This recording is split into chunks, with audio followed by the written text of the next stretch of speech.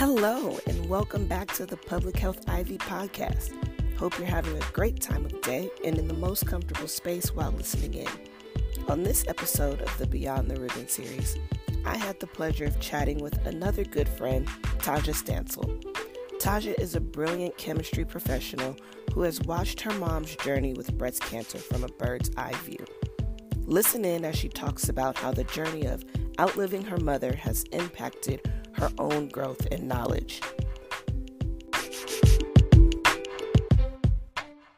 I haven't scheduled a day off like in a long time. So I was like, you know what, let me just go in a free day. I really don't have anything to do, but I just need 24 hours of not working. And you know what? Sometimes those free days are the best days because Yeah. we just get back and it's like, okay, I can breathe. I turn everything off. I'm good now. Yeah. And it's just like, and like there were some family things going on. So I actually ended up with my little sister today, which has been a thing of its own. You know, she liked to test me. She be judging my driving. Sounds like my all knee. that stuff. Yeah. She's like, you gonna slow down on that corner? Ma'am, do you have a license? Where's your license in your car before we start talking about that part? That part. Look, the teenagers just think they have it all figured out. And I'm like, you know what? Was I this bad when I was a teenager? Yeah. No, I think for us, we didn't have like technology snitching on us. So like very valid. I feel like we probably were just as bad, but there was no evidence of it. You know what? That's true, even throughout college, because by the time we were halfway through college, Snapchat just came about. Yeah, like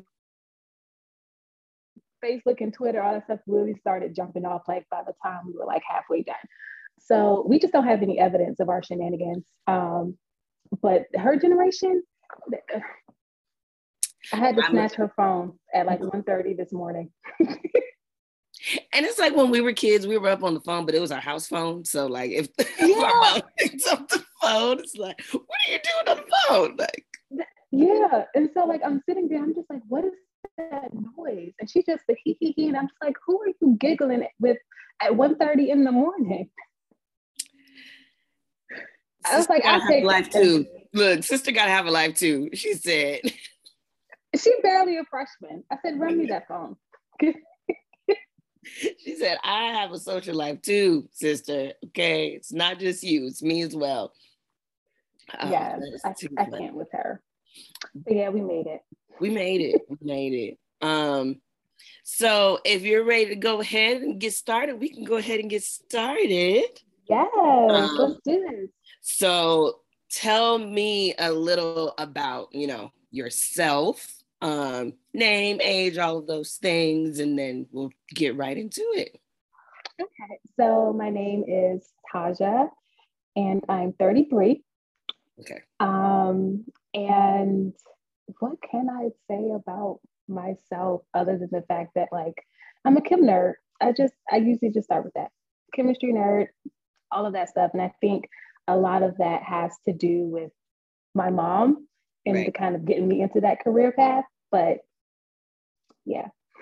So when did you find out about, being at an elevated risk? So I found out actually earlier this year. Back in January, for a long time, I had put off the genetic counseling and doing all those extra steps because I just emotionally wasn't in the place to deal with the results. I had been going through therapy and all of that. And through therapy, I recognized that there was a lot about my mother's death that I hadn't confronted, like just in the grieving process. Mm-hmm. So even getting into like genetic counseling and all of that stuff, I wasn't ready to face like whatever the results would be. And so finally, earlier this January, I was at the doctor's office and we were in there just for like a physical. And I was like, she asked me again, hey, do you want to do the genetic counseling? And she's like, all I got to do is take a blood sample right now. I said, fine. Because you. Like, right, I'm here anyway. Let's just do it. I was like, just go ahead and take the sample. So she went ahead and took the sample, and I got the results back. And when we went through the results with the genetic counselor, is when we started talking about like the Tyler-Cruzik score and all of that. And as I did my own research, I was like, oh, okay, so this is legitimately a thing. And so even when she started talking about like what, my plan looks like in terms of like prevention, she's like, that's mammograms and, MRI every 6 months. And I was like, whoa, wait, what? And she's like, yeah, we have, that's part of it.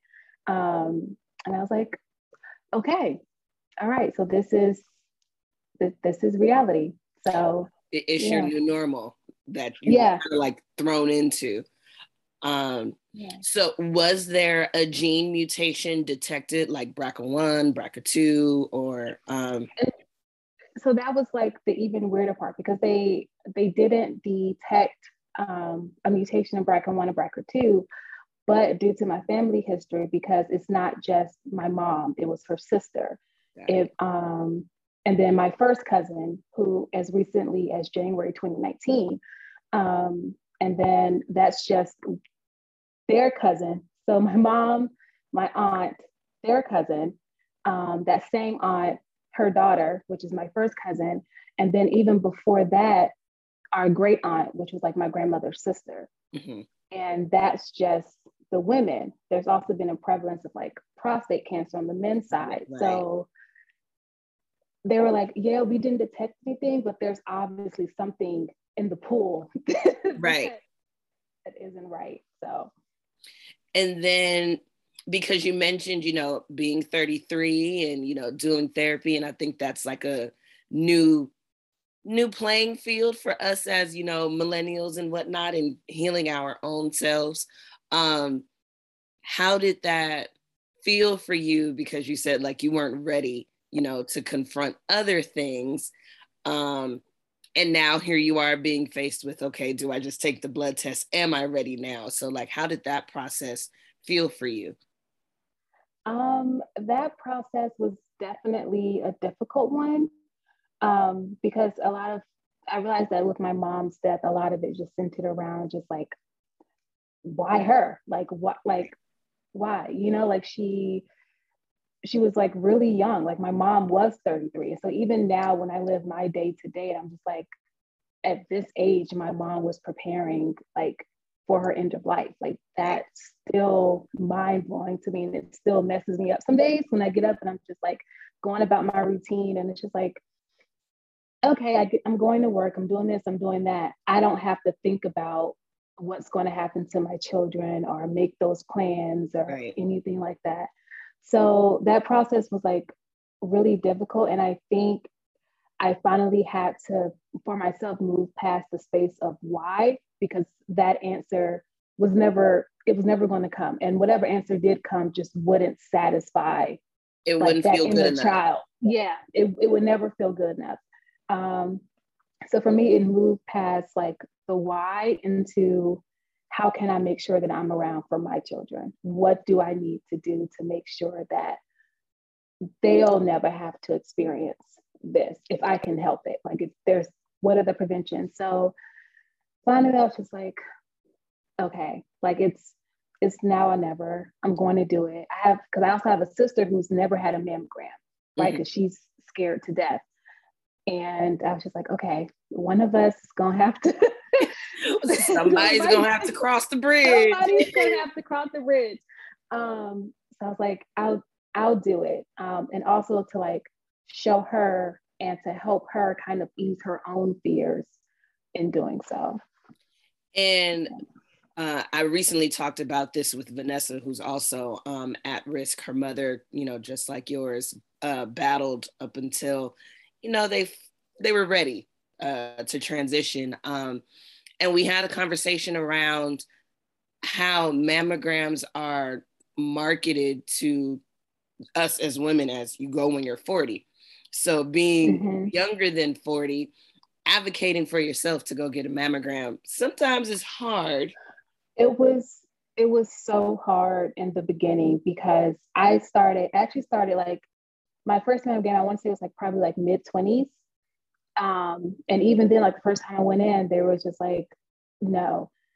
And I was like, you don't understand. Like, I think I should get a mammogram. And they were like, why? So I explained, like, about my mom. And they were like, even then, I don't feel like they took me as seriously until I actually broke down the specifics of like how young she was, how aggressive her cancer was, and just the extended family history too of like her sister and their cousin. So it's just like, I think I should get a mammogram. So after that, it definitely took some rounds of like, it was really scary, I will say, to speak up for myself and advocate for myself, to say, I think I should get a mammogram. Right. Like, I want a mammogram. Like, I had to move from past thinking to actually just saying, I want a mammogram because I want to be sure. And even now when I go to a new doctor and I do like the patient history, like I make sure to put all of that in there too, because I know that makes a difference when they're reviewing everything. And then they're like, okay, so have you had the genetic counseling and all that stuff? And I come with all my paperwork, like, here are the results of the testing, right. and yeah, all of it in black and white. But yeah, it wasn't easy, like advocating for it, because it is geared towards women that are 40 or older. And sometimes you don't even know your risk. You just think, oh, well, my mom had it, but I don't think that directly affects me. And it's like, well, Right. yes, it does, because how old was she? And when I tell people like 33, and they're like, well, how long did she battle? And it's like, I've said roughly 2 years. So that means roughly around 31 was when she found out. She found out. And I think they, like, this day and age, women are getting younger. Like, I remember graduating college, and there was a peer in college. Like, this is 2010. We're like early 20s. She's battling breast cancer as a college grad, like less than 25 years old. And it's just like, what? And even more recently, a line sister of mine, just again, early 30s. Like, this is something that I think, especially as Black women, like you have to advocate for yourself. Right.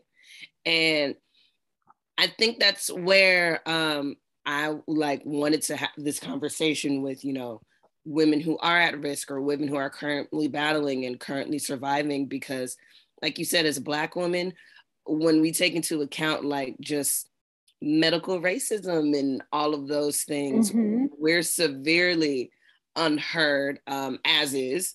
And being at that intersection of woman and Black, it can make it really, really difficult.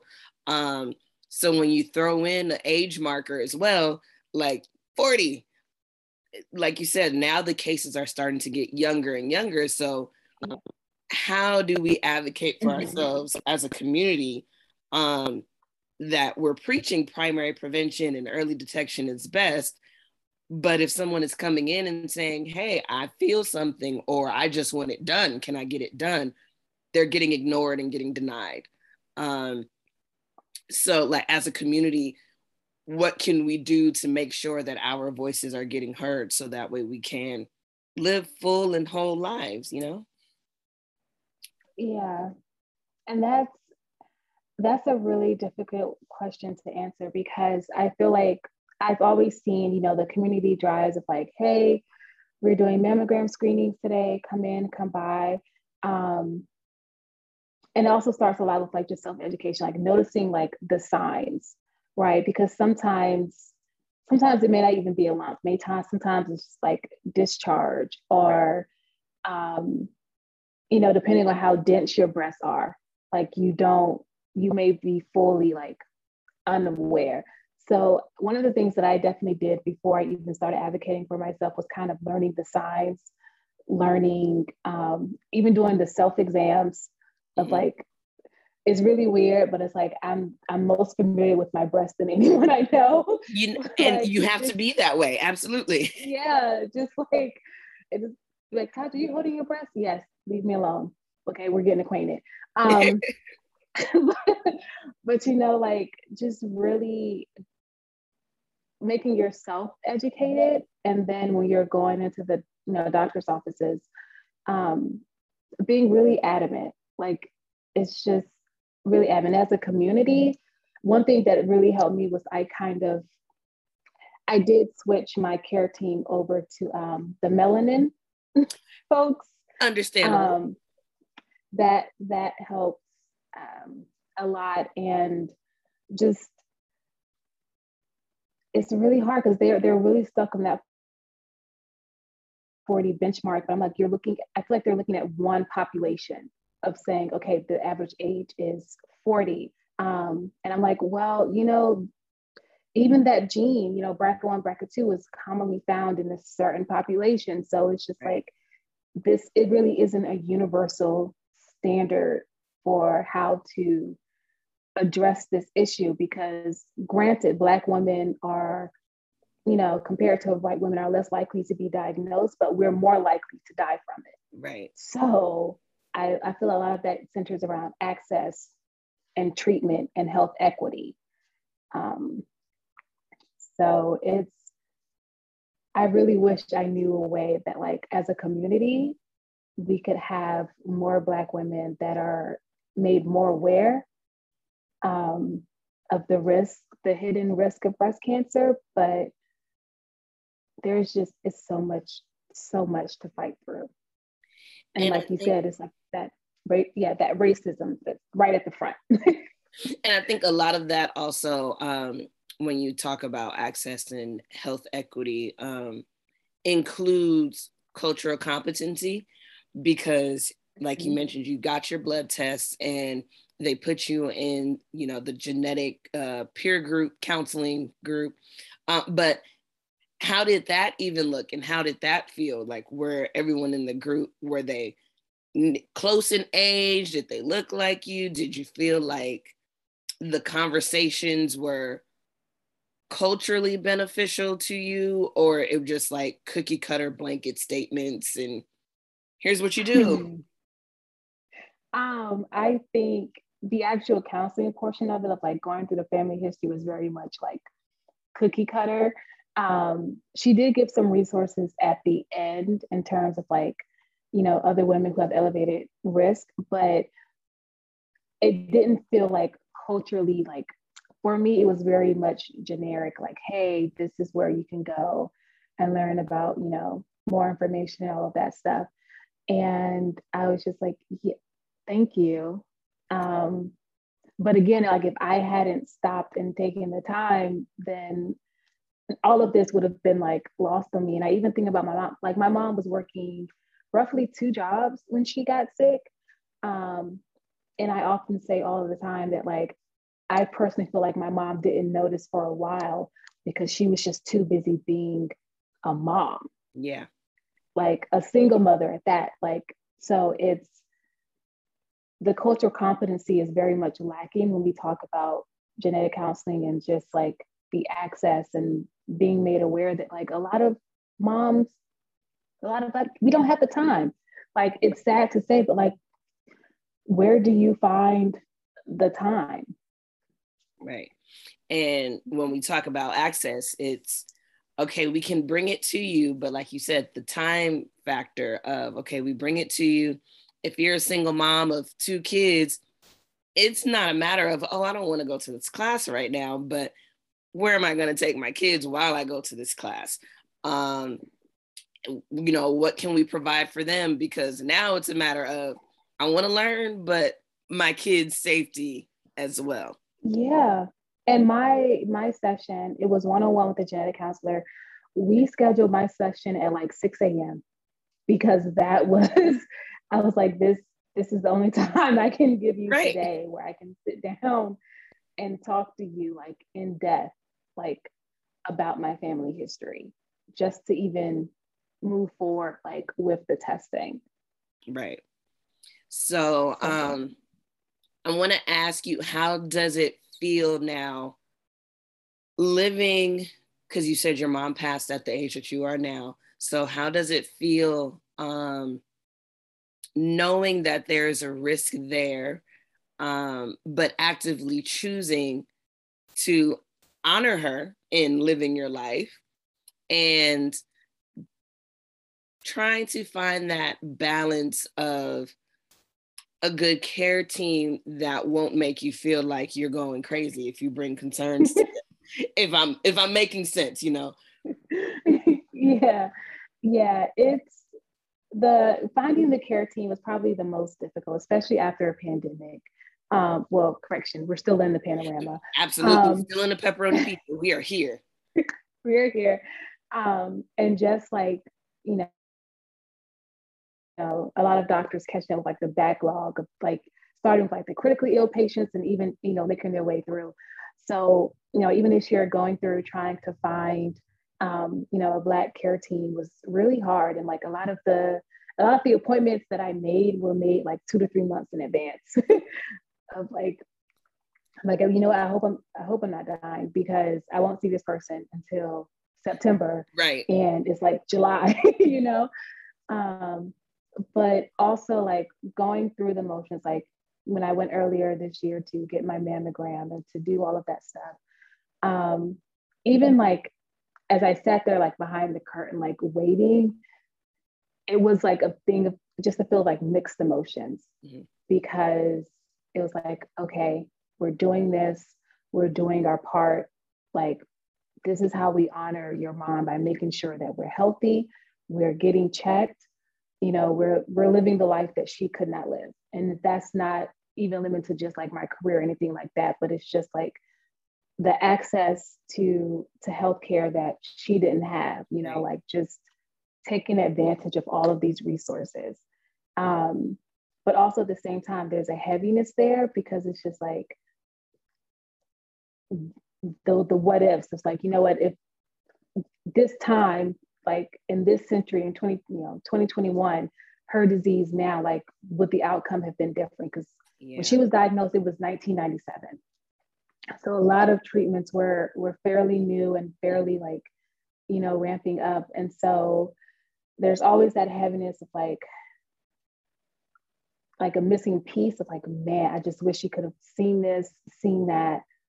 But then also, like I said, there's an honor in knowing that like I'm I'm doing due justice. I'm not wasting the gift that, you know, God gave her to give to me, right? Absolutely. Absolutely. But it's always a mixed emotions. And even like tomorrow's her birthday. And so I plan to like the weather is nice because Maryland weather is a little bipolar. But if the weather obliges, her favorite thing to do was like to go out to the park and read a book. And like, it's like, okay, well, if it permits, we're going to go out, we're going to grab a book, and we're going to post up at the park and just like be still and just honor the life that she did lead. Right.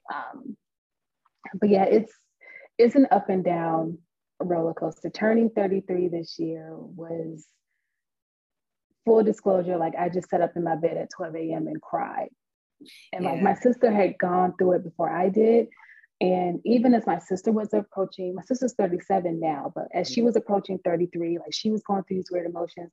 And I couldn't understand it then, like why, like I get it, but I didn't get it. I'm like, what? Are you okay? But now having to go through it myself is like, okay, I feel it now. Yeah. Like most definitely. Yeah.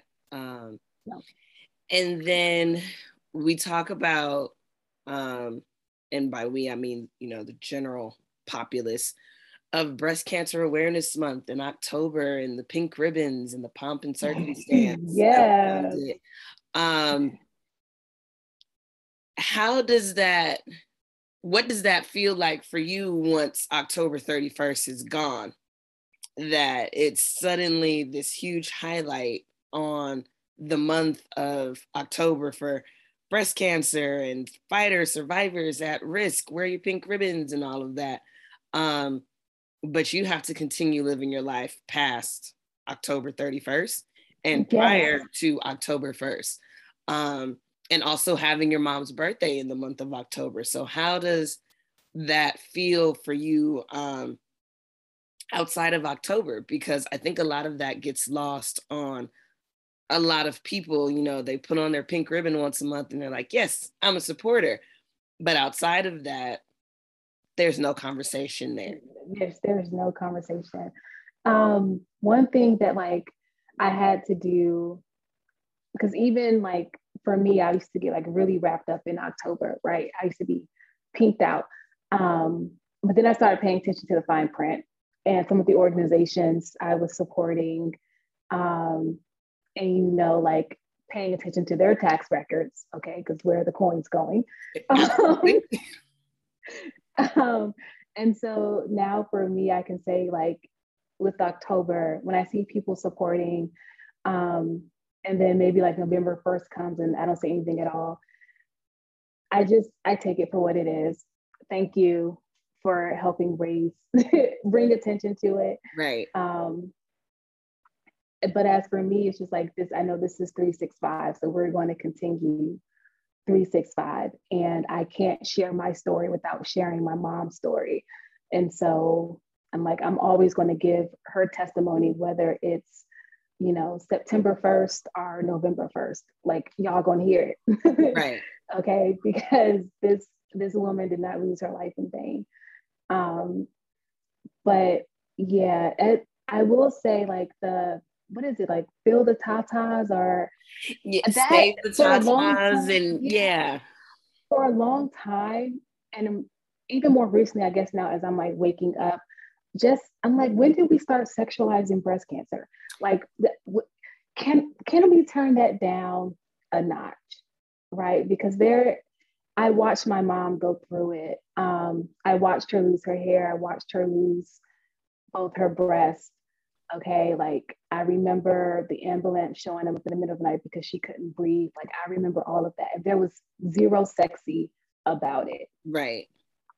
So that's probably like I will say, if anything about October, that is like my biggest pet peeve. It's like save the tatas, or that it takes away from the person. It just like it's like commodification of their body versus them. Right. And there's like, and watching my mom battle and like I said, lose all these features that made her distinctly like, I guess, woman by society standards, but still carry her womanhood and her femininity without it. I'm just like, we can do without the Save the Tata campaigns, and let's just focus on the person. Right.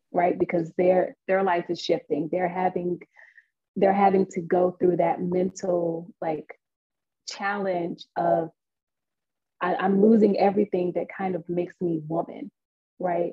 And now I have to walk in this newly defined femininity. So yeah, I don't like it. I agree with you, because especially now in our society that's learning and growing every day, we have to check the way that we talk about it, because someone who's now affected by breast cancer may not even identify as a woman. They may identify as a different pronoun, a different sex, gender, and that's okay. But if we're talking about saving the person, which is the messaging and primary prevention and all of that, we definitely need to take a huge step away from the sexualization of it. And now that now has me thinking of pink, and how pink is usually tied to one side, but I'm not gonna go down that rabbit hole right now, because I can, and I'll be like, wait, should we change the color now? And yeah, so I'm not gonna go. Yeah, like it gets it, and that's another thing too. Like even with like the pink, men get breast cancer as well. Right. And we're not even talking about those who may not naturally identify as men, but like just men in general, like those who like literally biologically identify as male are also prone to breast cancer. And so when you're like, save the tatas, as a man who may be battling breast cancer, who number one, your mental state is probably already like that, because you're like, Lord, how? This is the woman's cancer. Yeah. And now you're surrounded by like pink and save the tatas and all that stuff. And you're just like, I always wonder, like, in this month, a lot of emphasis is made on women, which I understand, but also just like, man, what happens to those men who are also affected by this disease? I've never thought about that. Never thought about that. But I definitely think it's something that as a whole within the healthcare field, we should definitely start thinking about. In the public health field, we should start thinking about more, because even though it's rare, the possibility is still there. And when you're talking about the wellness of a person and the wholeness of a person, their mental state and their mental health falls into that. So if everything around them, like you just said, the messaging is save the tatas, well, as a man, I'm not attached to my breasts. I now just was told I'll have cancer. So yeah. So that's my thing. We can just dial back that verbiage a little bit. Even now, I just put emphasis on like the ribbon, or like I'll post different resources that I know that people can donate, where they actually like exclusively use the funds for the research, right? And things like that. There are some other organizations, we don't know her. We don't.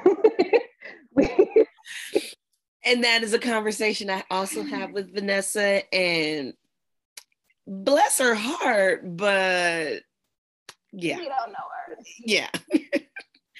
And it's one of those things that unless we start talking about it more openly and honestly, that people will truly feel that they're doing their due diligence and they're helping, because you see it everywhere: Target, Walmart, the grocery store, gas stations. And you're like, oh, I know that organization. Yeah. I actually, in grad school, I interned for this organization called the National Foundation for Cancer Research here in DC. And they operated on a very lean staff. And that was because they wanted like most of their donations to go to like their cancer research. And they had about maybe 8 or 10 like scientists that were within their program. And literally between these scientists is where they sent out like the money they received like for donations. And so when people would ask me like, oh, well, where do I donate? Like, I'm gonna donate to this place. I'm like, or you can donate over here. Because I've worked there and I can actively speak to the fact that, I literally, their staff is juggling like multiple roles because they on purpose want to keep a lean office. Right. So that all of their focus is on their scientists and that their scientists get the funds that they need to continue their research. Right. So it's like, don't just be swayed by, just because it's pink, I'm supporting, and it says, oh, we're going to give 10 cents, towards breast cancer research. Okay, that's 10 cents on this item that probably cost them 50 to make. Cost them half of that to make. And so the other profit is just going like it's, yeah. So like just read the fine print. Absolutely.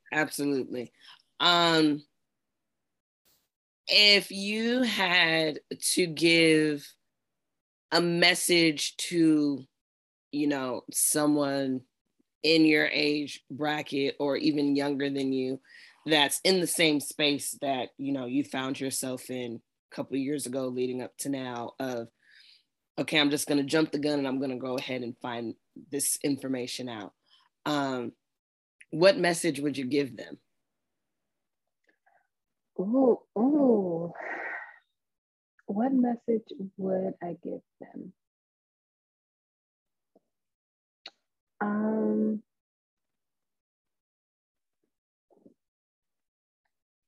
I would tell them that if they're holding on to the why of it all, to let that go first and foremost.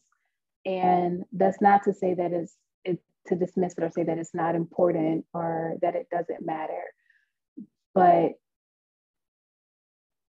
the why, holding on to it will ultimately, like, it will destroy you. Right. It will, because even for myself, um,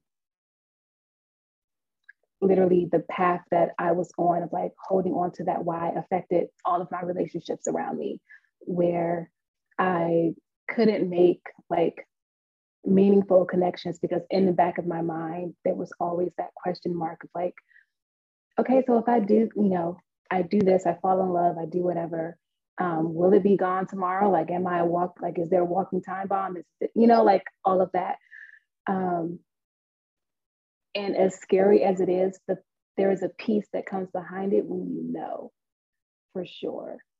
And even like in my circumstance, thinking about my mom, thinking about my cousin and my aunt and all of that, is also not, even if the answer of my exam had been yes, you do carry the mutation, it's not a death sentence because there are still a lot of factors that go into it, like your environment, like what do you eat, like there's so much more that goes into it. But this gives you a blueprint of where to start in your prevention methods, right? Because if you're doing less, you definitely want to do more. And if you're doing more, keep doing more. Like, don't, right. don't change up now. You're doing good. Don't change it now. You're doing good. But like, it's, for me, the piece that came behind it was something that I did not expect. Because I'm like, no, I didn't get my why, but also I now like understand how, like moving forward, how to protect and take care of myself. And that contributes to like me as a whole person, right? So yeah, definitely I would tell them it's not a death sentence. Don't focus on the why, just maintain the how. Like once you have this information, how now am I going to like maneuver through these spaces, knowing this information and using the resources that are available to me because there are so many of them out there. So yeah, just lose the why and just do it. Just live, I think. Just live. Yeah. Yeah. So how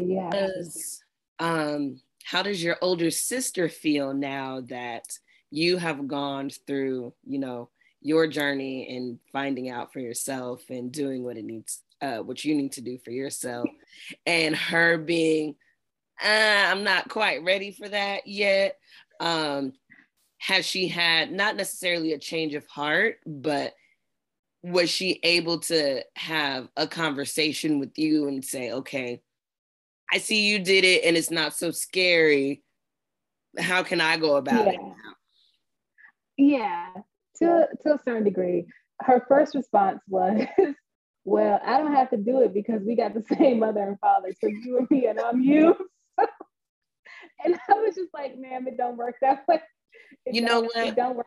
Quick sidebar, I have to agree with sister because my older sister is allergic to shellfish. And when my other sister and I found out, we were like, well, we got the same mama, so we don't need to go figuring that out. We good. Yeah, okay.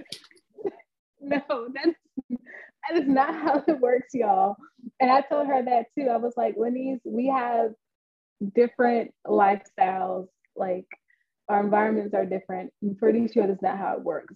But I was honest with her in like my like hesitation to do it. And honestly, when I first did it, when I actually did the blood and all of that, I didn't tell her. Like I didn't tell her until after I had gotten the results, after I had spoken with the counselor, and after I had had a chance to sit with it first. And then I told her. And we had that conversation of like, okay, like you did it. And I'm like, yeah, this is, gave her the logistics of like, this is what happened. This is, XYZ. And I feel like she does feel a little bit better about it. I think, again, like she does, it comes back to time and access. Right. So for my sister, it's a matter of like time, is making the time to go have a mammogram. And it's like knowing that like, hey, you do have one, you do need one, and advocating for yourself when you go. Right. But also now, because I've done it, I'm like, hey, when you do go, I can send you my documentation. I can send you, you know, my results and all of that so that you can take that with you to your doctor and say, hey, I want a mammogram. I would like to undergo genetic counseling. And, you know, because a lot of times they do ask you, like, has anybody else had genetic counseling? Is there any results we can compare to or whatever?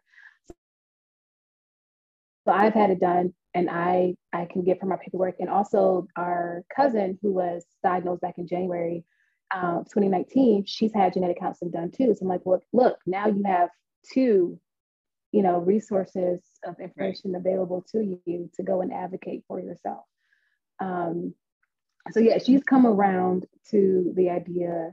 And also anytime I feel like she says that she's going to do it and she still hasn't done it. So every once in a while, I'll just pop into like the family group chat at one of our uncles or aunts, and I'll just, you know, casually put out there, Niecy hasn't had her mammogram yet. And I just let the chips fall. You know, I'm gonna just walk out after. I'm gonna just throw this in here. Yeah, I'm just gonna toss that bomb.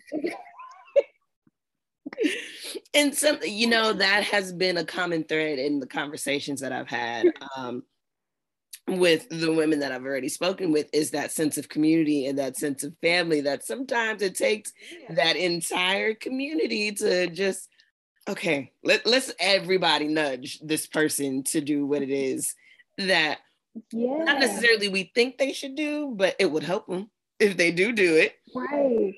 And it's always a big deal because, like, my mom's sisters and brothers, they were there. You know, like my uncle recalls telling me, he was like, you know, one time, like, your mom was like, I guess they're like or something touching you. She took his hand. She was like, no, he said, Taja, your mom's breast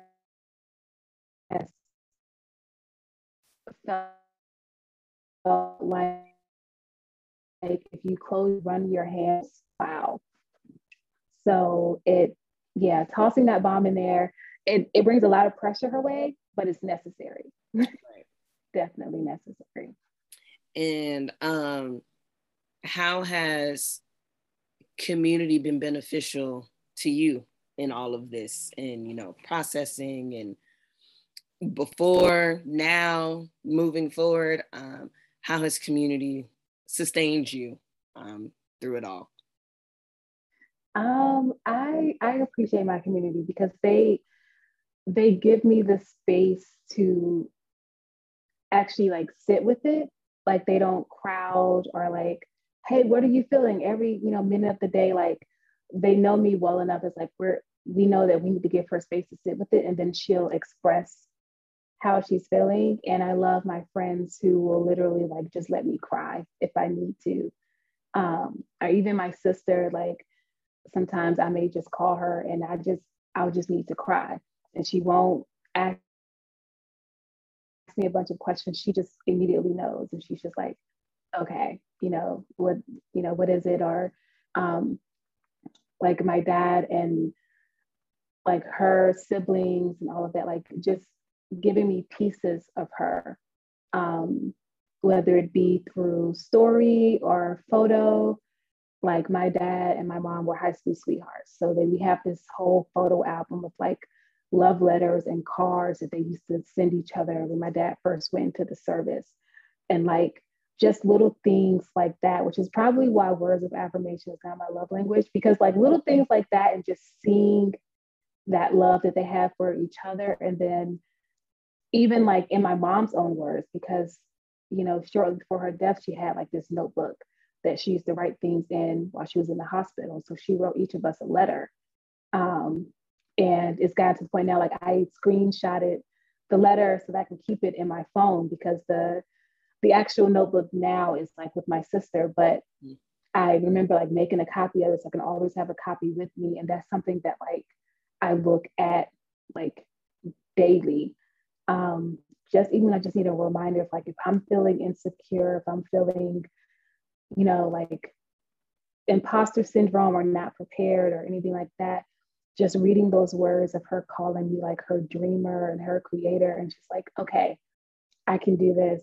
I got this. I'm gonna get through it. So yeah, community has been a great help. My therapist is bomb. She be doing her job. She makes me confront all of the things that I don't want to, but like once we get through it and over it, it's just like, it's like a weight, has been lifted. So community is very important in this process, because it's very easy to get, dragged down with the lows of like, when you think of all of like the terrible memories and just like, the not so good times. So having community though, that can feed you the pieces that you've kind of lost over the years, or even parts about your mom that you didn't know, right, has been really like beneficial for me. So I guess we can wrap it up here with this last question of, so what's next? What happens now? You've been given this information and you've been sitting with it and living with it and digesting it. So what comes now? What's the next steps? What comes now is continued living. And as I get older, being more mindful of what I'm eating. I actually went and had a physical today. And I've been living my life as like this 5'10", 175-pound candy bar. That's what I thought. She told me, she was like, no, girl, you 5'9", 200 pounds. I said, ooh, okay. Okay, you didn't have to be negative about it, but okay. Okay. So it's, it's just being mindful of like those daily like decisions and being more intentional like about my health, especially as I age, and like I don't have children yet. I still want children. So being on top of like my, women's health and going to the, keeping up with my appointments, making sure all of my my care team know about each other. Like, hey, this is you, like we're all here for me. We are a team. Let's all stay focused. Go team. And it's the continued healthy living, and every day it's just practicing a mindfulness that like, this is a gift, period. Like not just in the sense of, my mom and like, it's October. I'm like, man, my mom didn't see October that year, but knowing that like, it is a gift, and also just being grateful to God for it. Because like I didn't get to grow up with my mom, but like every time I turn around, someone's like, oh man, you look just like your mom, or you have your mother's eyes. Like, and just constantly hearing that affirmation is like, that's how I know that God loves me, because even though my mom wasn't here, he still left a piece of her for me. Right. So, yeah. And that piece of her is you. And yes. Ain't that lovely? Look at God working it out. Working it out. So that's all of the questions that I have for you today. Thank you. Thank you for having me. Absolutely. I'm just awed and enamored and just so happy that you women want to share your stories with me. So I absolutely am grateful. Thank you. Like I said, I'm always going to tell Monica's story. Always. Right. Like, because there are so many women out there that like are going through this on a daily basis, and they, especially as Black women, feel invisible. Like no one sees, no one hears. And it's like, nope, your daughters are watching, and we're going to tell your story for you. Absolutely. Yeah. So let me go ahead and stop our recording now.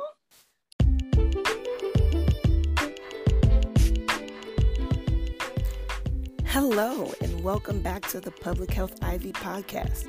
Hope you're having a great time of day and in the most comfortable space while listening in. On this episode of the Beyond the Ribbon series, I had the pleasure of chatting with another good friend, Taja Stansel. Taja is a brilliant chemistry professional who has watched her mom's journey with breast cancer from a bird's eye view. Listen in as she talks about how the journey of outliving her mother has impacted her own growth and knowledge.